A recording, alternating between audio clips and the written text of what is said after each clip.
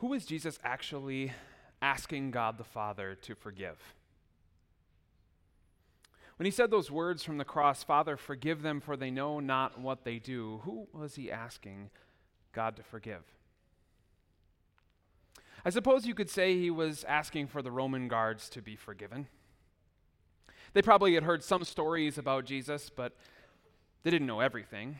They maybe heard that he claimed to be king of the Jews, but probably did not know that with that came a claim of divine authority. You could also make an argument that Jesus was asking God the Father to forgive the Jews who had put him in that place in the first place. Sure, they knew that he claimed to be the Messiah, but they didn't believe him. They thought he was a vigilante at best, trying to overthrow their power. But could Jesus have been talking about you? Could Jesus have been asking God the Father to forgive the sins that you don't even know that you do? If you would evaluate your life and think through every moment of your day, are you always thoughtfully considering everyone's feelings, everyone's intentions, as you make actions and words and thoughts? Or is it more characteristic of your life that you're somewhat thoughtlessly chasing the next thing? The next relationship, the next job, the next paycheck, the next drink, the next iPhone, the next game, whatever it might be, you're going after it, and it doesn't matter who you hurt along the way.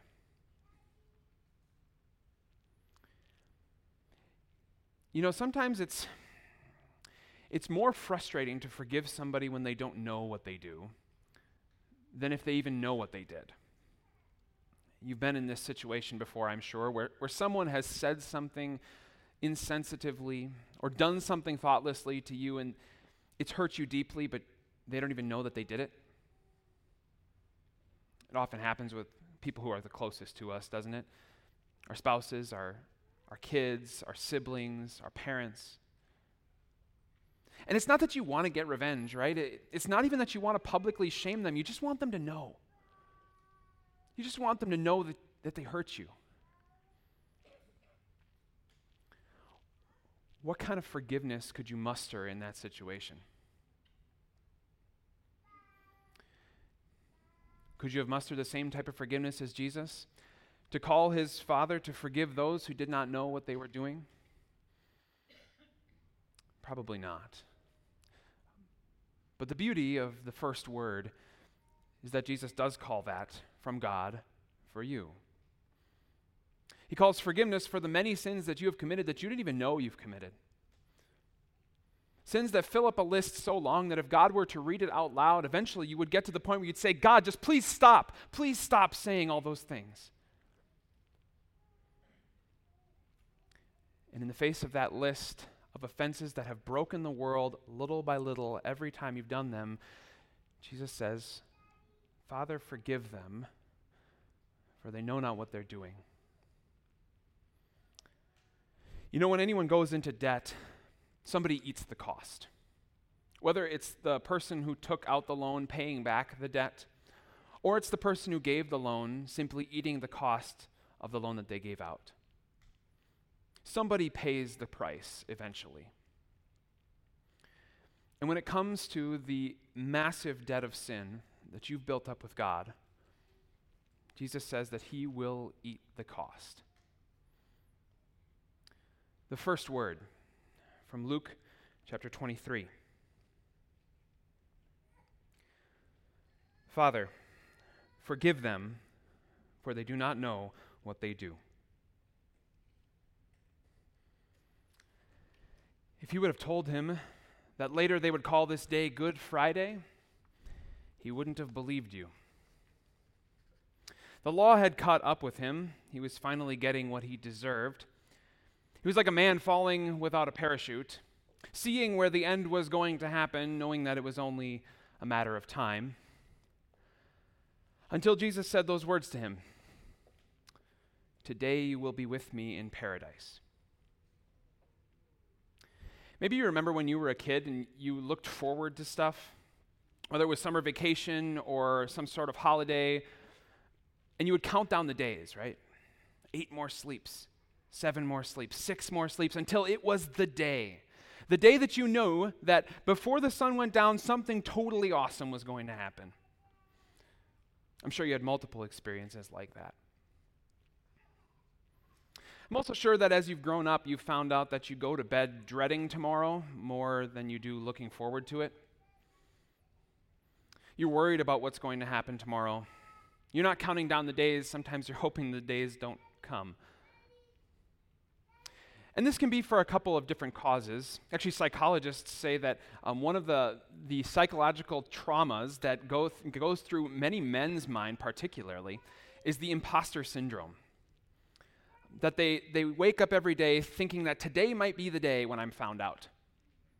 And it's not that they have anything to hide. They're not cheating on their spouse, embezzling money, any of that sort of stuff. They really have nothing to worry about, but illogically, they think today is going to be the day. Everyone's going to figure out I'm not all I'm cracked up to be. I'm more of a failure than a success. I'm more of a liability than an asset. If you've ever felt like that, you wish that sometimes tomorrow wouldn't come.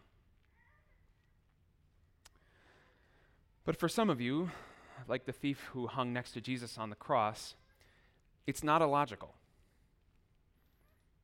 There is something that you hope no one ever finds out about. And you know that it's probably just a matter of time until your kids or your boss or your spouse or your best friend finds out.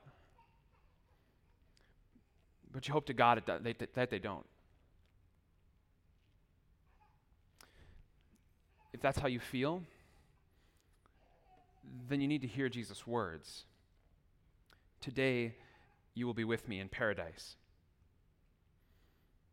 Today might not be the day. Tomorrow might not be the day. Next year, next decade, it might not be the day that anyone finds you out. In fact, you might make it to the end of your life without anybody finding out. But on that last day, when you stand before God, it'll come to the surface. And on that day, if you do not trust in Jesus, you will have to own whatever that thing is. But if you trust that the man hanging on the cross tonight is there in your place, then you will hear what that other thief heard on that day.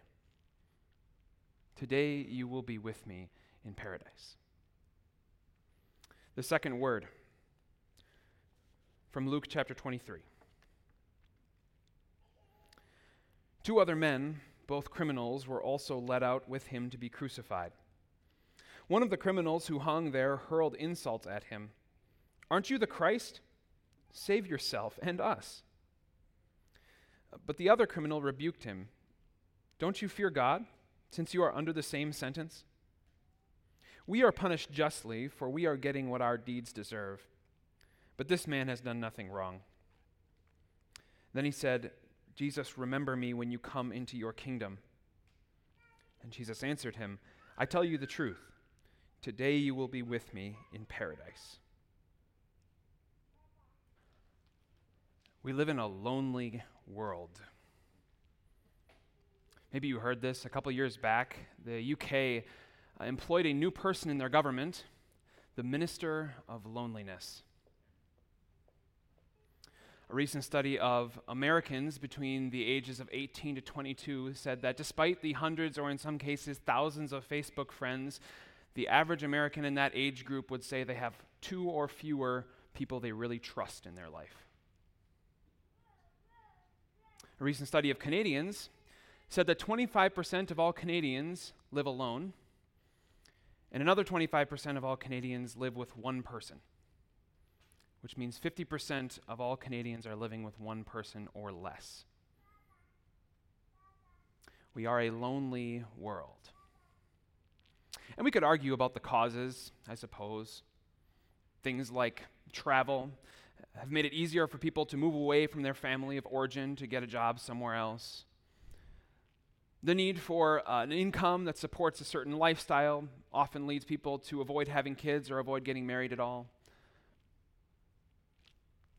But in the end, we have to treat it the same way God has always treated loneliness, by saying it's not good. In fact, when there was literally one person on the earth, God said about him, "It is not good for the man to be alone." Do you feel alone? Right now, if we were to go around the room, could you name 5 people besides your spouse that you really trust? If the statistics are right, you probably can't. And for Christians, it's a little bit of a conundrum because we think to ourselves, well, we have the greatest relationship. We have a relationship with God, right? I mean, sure, we would like to have friends, but man, if you're a Christian, that relationship between God should be enough, right? And yes, that is the most important relationship, and it absolutely can sustain all of your relational needs, but God does not leave you alone because he knows it's not good for you to be alone. If anyone knew God's grace, if anyone knew Jesus' compassion and mercy, if anyone knew that Jesus was the Savior, it was Mary, Jesus' mother. She had seen him from the moment he was born. He'd watched him grow up into the man that he was. If anyone knew God's grace and God's love, it was her. And yet Jesus did not leave her alone. He gave his best friend, John, to her as a son. And you know, it's interesting. We don't know anything about John and Mary's relationship previous to this moment or really anything after. But you have to imagine that John and Mary, while maybe acquaintances, weren't exactly close. And yet now John is supposed to take Mary into his house and treat her like his mother.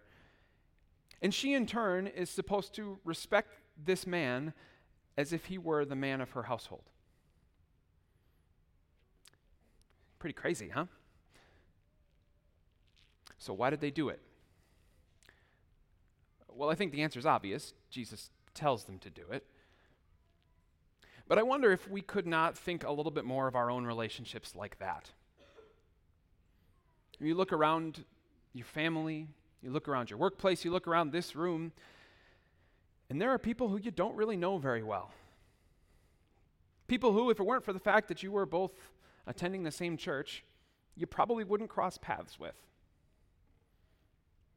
And yet God has given them to you and has said, take care of them.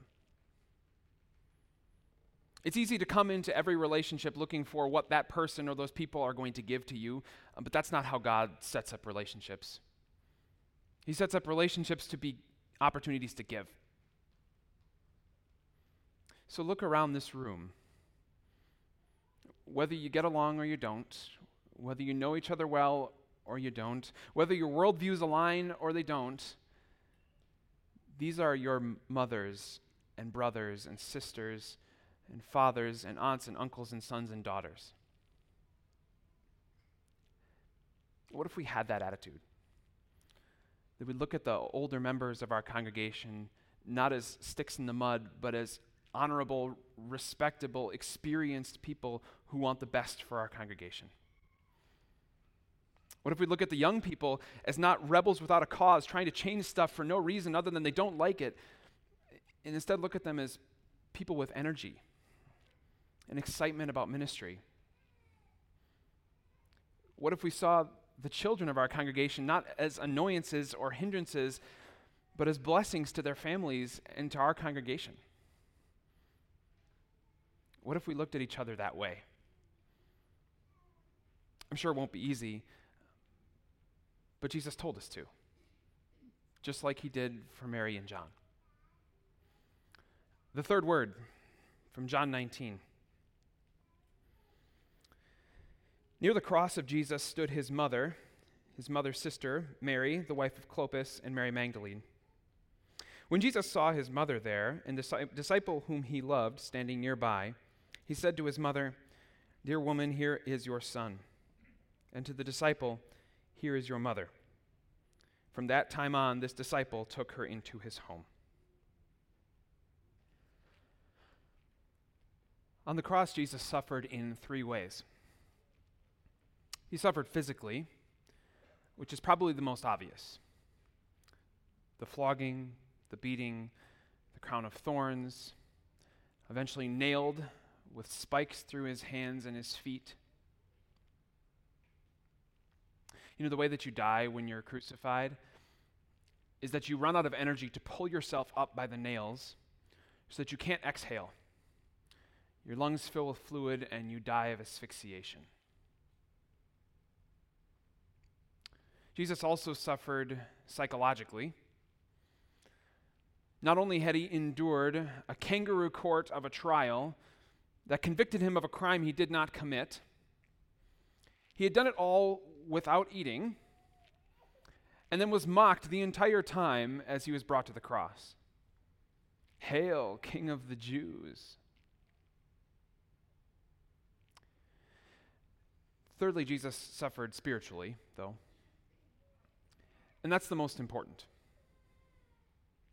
On the cross, Jesus, while he hung there, called out to the God that he knew, my God, as an obedient son who had done everything that God had asked of him. If anyone was pleasing to God, it was Jesus. And so he calls out for a favor. And like a child standing at the edge of a dark canyon, throwing a rock over the edge to find the bottom and not hearing anything. Like a child yelling in the night for its mom, but not hearing anything, Jesus heard cosmic silence.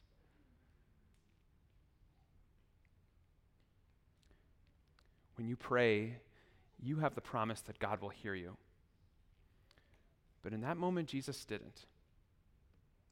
God had left him. You might suffer physically for the gospel at some point in your life. Right now, we don't really, but it might come to be that way sometime in this country. You might have to even give up your life for your faith. And you will probably suffer psychologically for the gospel. People will mock you, ridicule you, make fun of you, say how you're so stupid for following such a backwards ideology. But because Jesus suffered spiritually, you will never have to. Your prayers will never be met with cosmic silence. God will keep speaking to you, speaking the words of the gospel through your pastor, through your friends, through the scriptures that he has made sure have been preserved for 2,000 years. God be praised that Jesus was willing to be forsaken so that you could be chosen, to be tortured so you could go free, to be forgotten so that you could always be remembered. The fourth word from Matthew 27.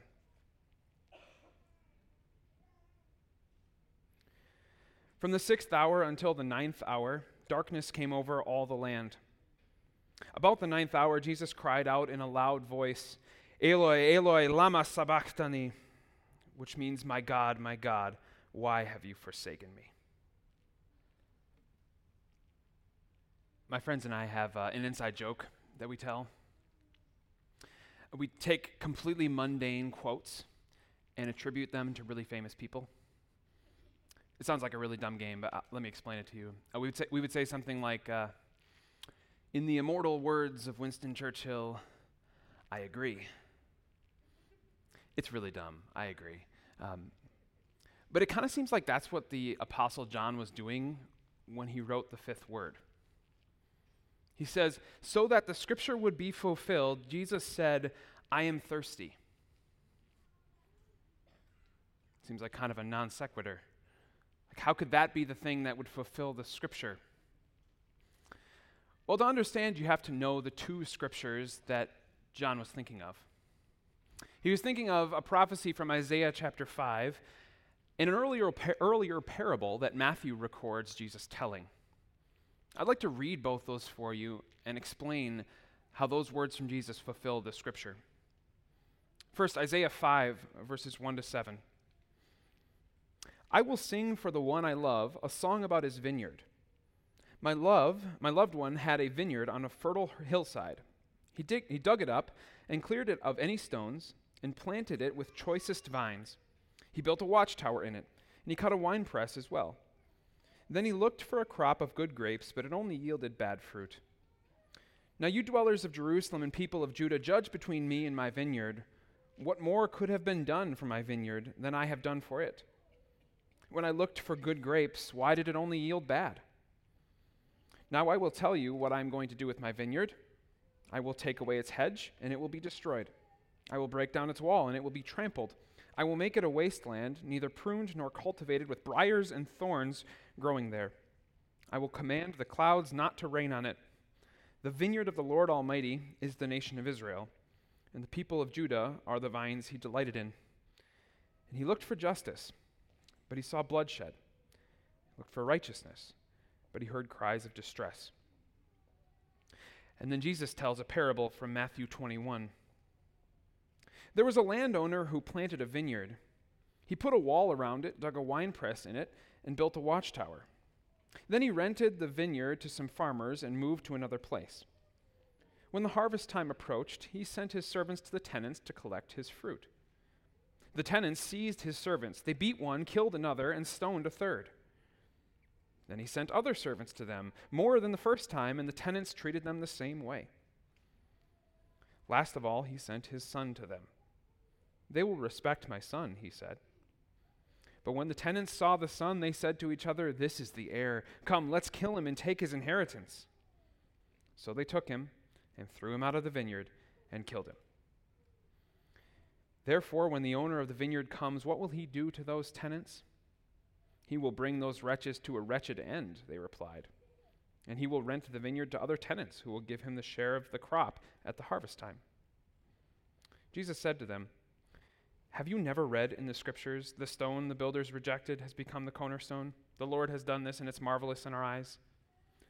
Therefore I tell you that the kingdom of God will be taken away from you and given to a people who will produce its fruit.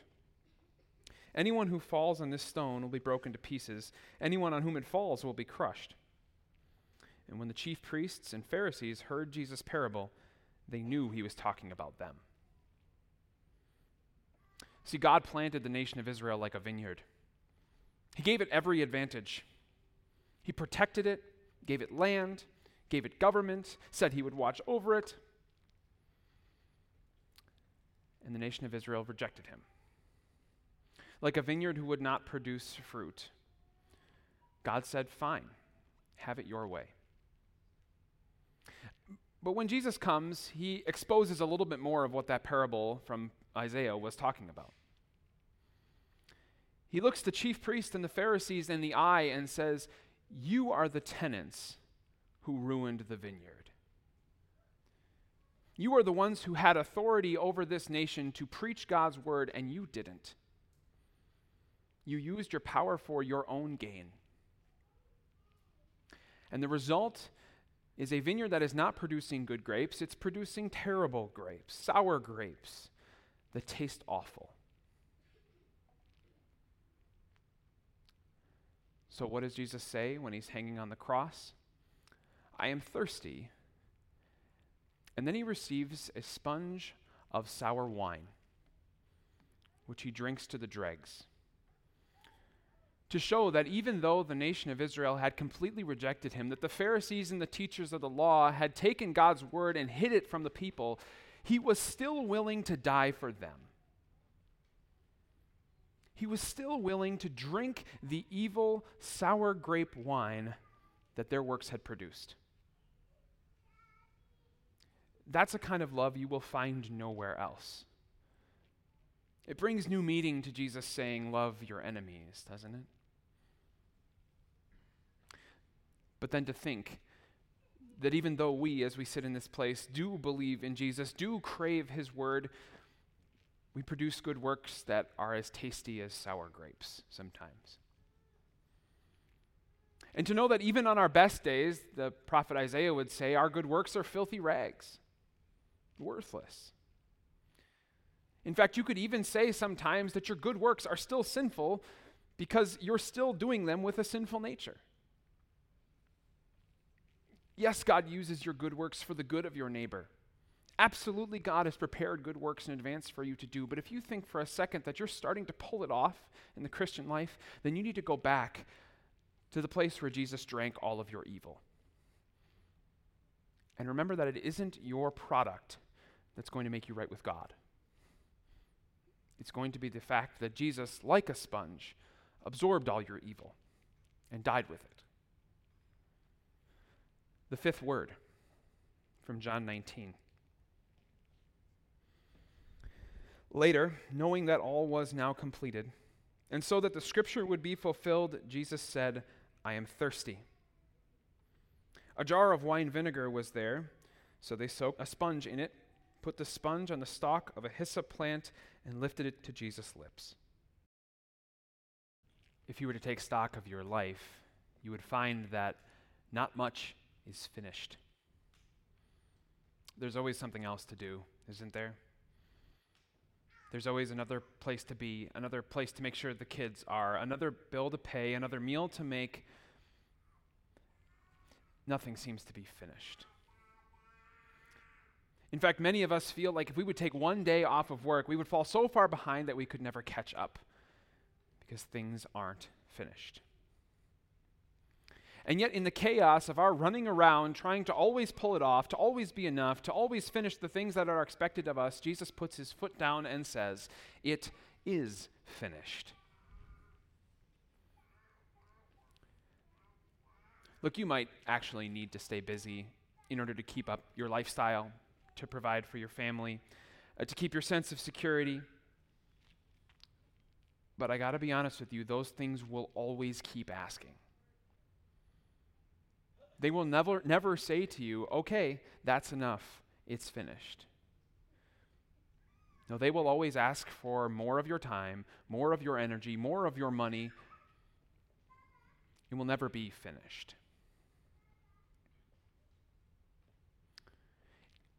In the first century, when Jesus was crucified, in the Roman marketplace, paper was not as readily available as we have it today. So if you wanted to mark something as paid for, you would write on it somewhere one Greek word, tetelestai. Tetelestai means it is paid for in full, or the transaction is completed, or more simply, it is finished.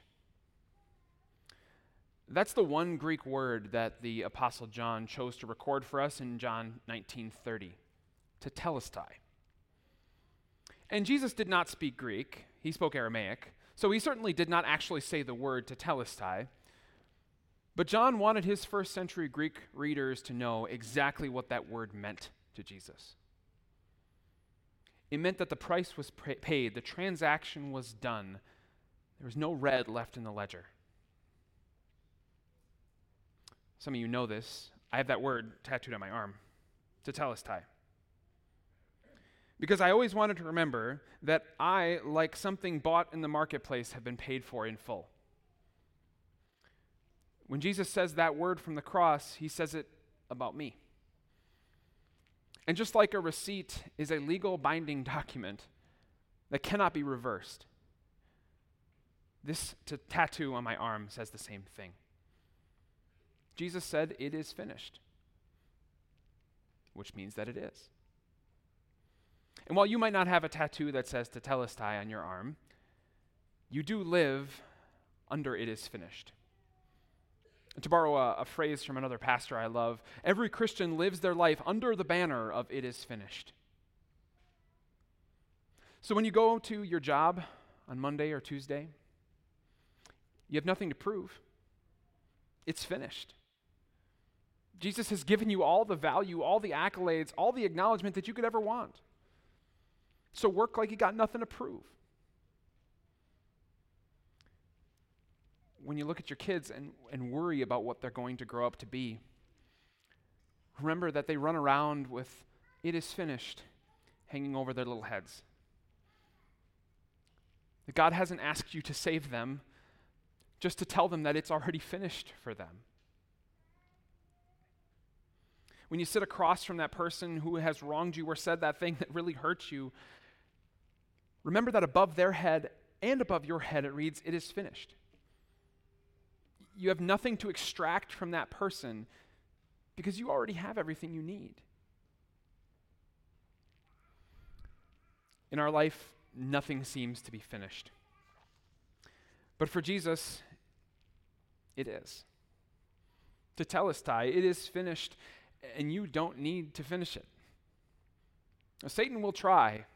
He'll try to remind you of the things you still need to get done if anyone's going to love you, care about you, acknowledge you, want you around. But remember that none of them can speak louder than the words that Jesus yelled from the cross. It is finished. The sixth word, John 19:30. When Jesus had received the wine, he said, "It is finished." This is the story of your death. Sure, it's the story of Jesus' death, of course. That's why we're all gathered here. But the Apostle Paul, when he wrote the letter to the Romans, said something very interesting about Jesus' death in relationship to your death. Paul wrote this in Romans 6. Don't you know that all of us who were baptized into Christ were baptized into his death? For if we have been united with him in a death like his, we will certainly also be united with him in a resurrection like his. See, when Jesus died, he died for you. And I don't know if you know this, but people only die once. And Paul says that through your baptism, you were connected to that death. That was your death. That was the death you deserved to die for all of your sins. So yes, this is Jesus' last day, but it's also yours. It's not just Jesus' funeral, it's yours. And I don't know if you've noticed, but you're still breathing. Which means that the Christian faith does this amazing thing to you where it allows you to bypass your death, to skip over it, like skipping a track on an album. To not have to experience it, but to know that it was experienced for me by a man on a cross 2,000 years ago outside of Jerusalem. And sure, yeah, there will come a day when you breathe your last, and we'll put you in a coffin, and we'll all be sad that we have to take a break from seeing you for a while. But brothers and sisters, it will not be the end. It will simply be the transition into something far better. The way that the Apostle Paul wrote it in 1 Corinthians is that to live is Christ, to die is gain. So I could keep living here on earth with all of you Christians, and that would mean good service for me and benefit to you, but wow, the other option is I could go to heaven, and that would be far better. So what if you walked out of the gym knowing that your death had already happened? That you were immortal now? Maybe some of you have seen the show The Agents of S.H.I.E.L.D. There's an episode of the show where the characters find out, because a person traveled back in time to see them, that they exist in the future, and therefore they cannot die until they reach that time when that person came back. And so they do all these crazy, awesome things because they know they exist in the future. That has to be the way that it happens. They have nothing to lose. You have the same promise from Jesus. That as Jesus breathes his last, it is your death. And because he died and you were united with him in your baptism, you will also be reunited with him in a resurrection like his that we will celebrate on Easter. So as Jesus breathes his last, and the last candle is extinguished, remember that it is your death that is being died, and that you get to watch it as one who has passed through the flames, as one who is exempt because Christ's blood has paid for your soul. The seventh word, from Luke 23. It was now about the 6th hour, and darkness came over the whole land until the 9th hour, for the sun stopped shining. And the curtain of the temple was torn in two. Jesus called out with a loud voice, "Father, into your hands I commit my spirit." When he had said this, he breathed his last. For what I received, I passed on to you as of first importance. Christ died for our sins according to the Scriptures. Matthew writes, when Jesus had cried out again in a loud voice, he gave up his spirit, and at that moment the curtain of the temple was torn in two from top to bottom. The earth shook, the rocks split, and the tombs broke open. The bodies of many holy people who had died were raised to life. When the centurion and those with him who were guarding Jesus saw the earthquake and all that had happened, they were terrified and exclaimed, surely this was the Son of God. You see, at just the right time, while we were still powerless, Christ died for the ungodly. Very rarely will anyone die for a righteous person, though for a good person someone might possibly dare to die. But God demonstrates his own love for us in this: while we were still sinners, Christ died for us. He himself bore our sins in his body on the cross, so that we might die to sins and live for righteousness. What then shall we say in response to these things? If God is for us, who can be against us? He who did not spare his own Son, but gave him up for us all, how will he not also along with him graciously give us all things? Who will bring any charge against those whom God has chosen? It is God who justifies. Who then is the one who condemns? No one.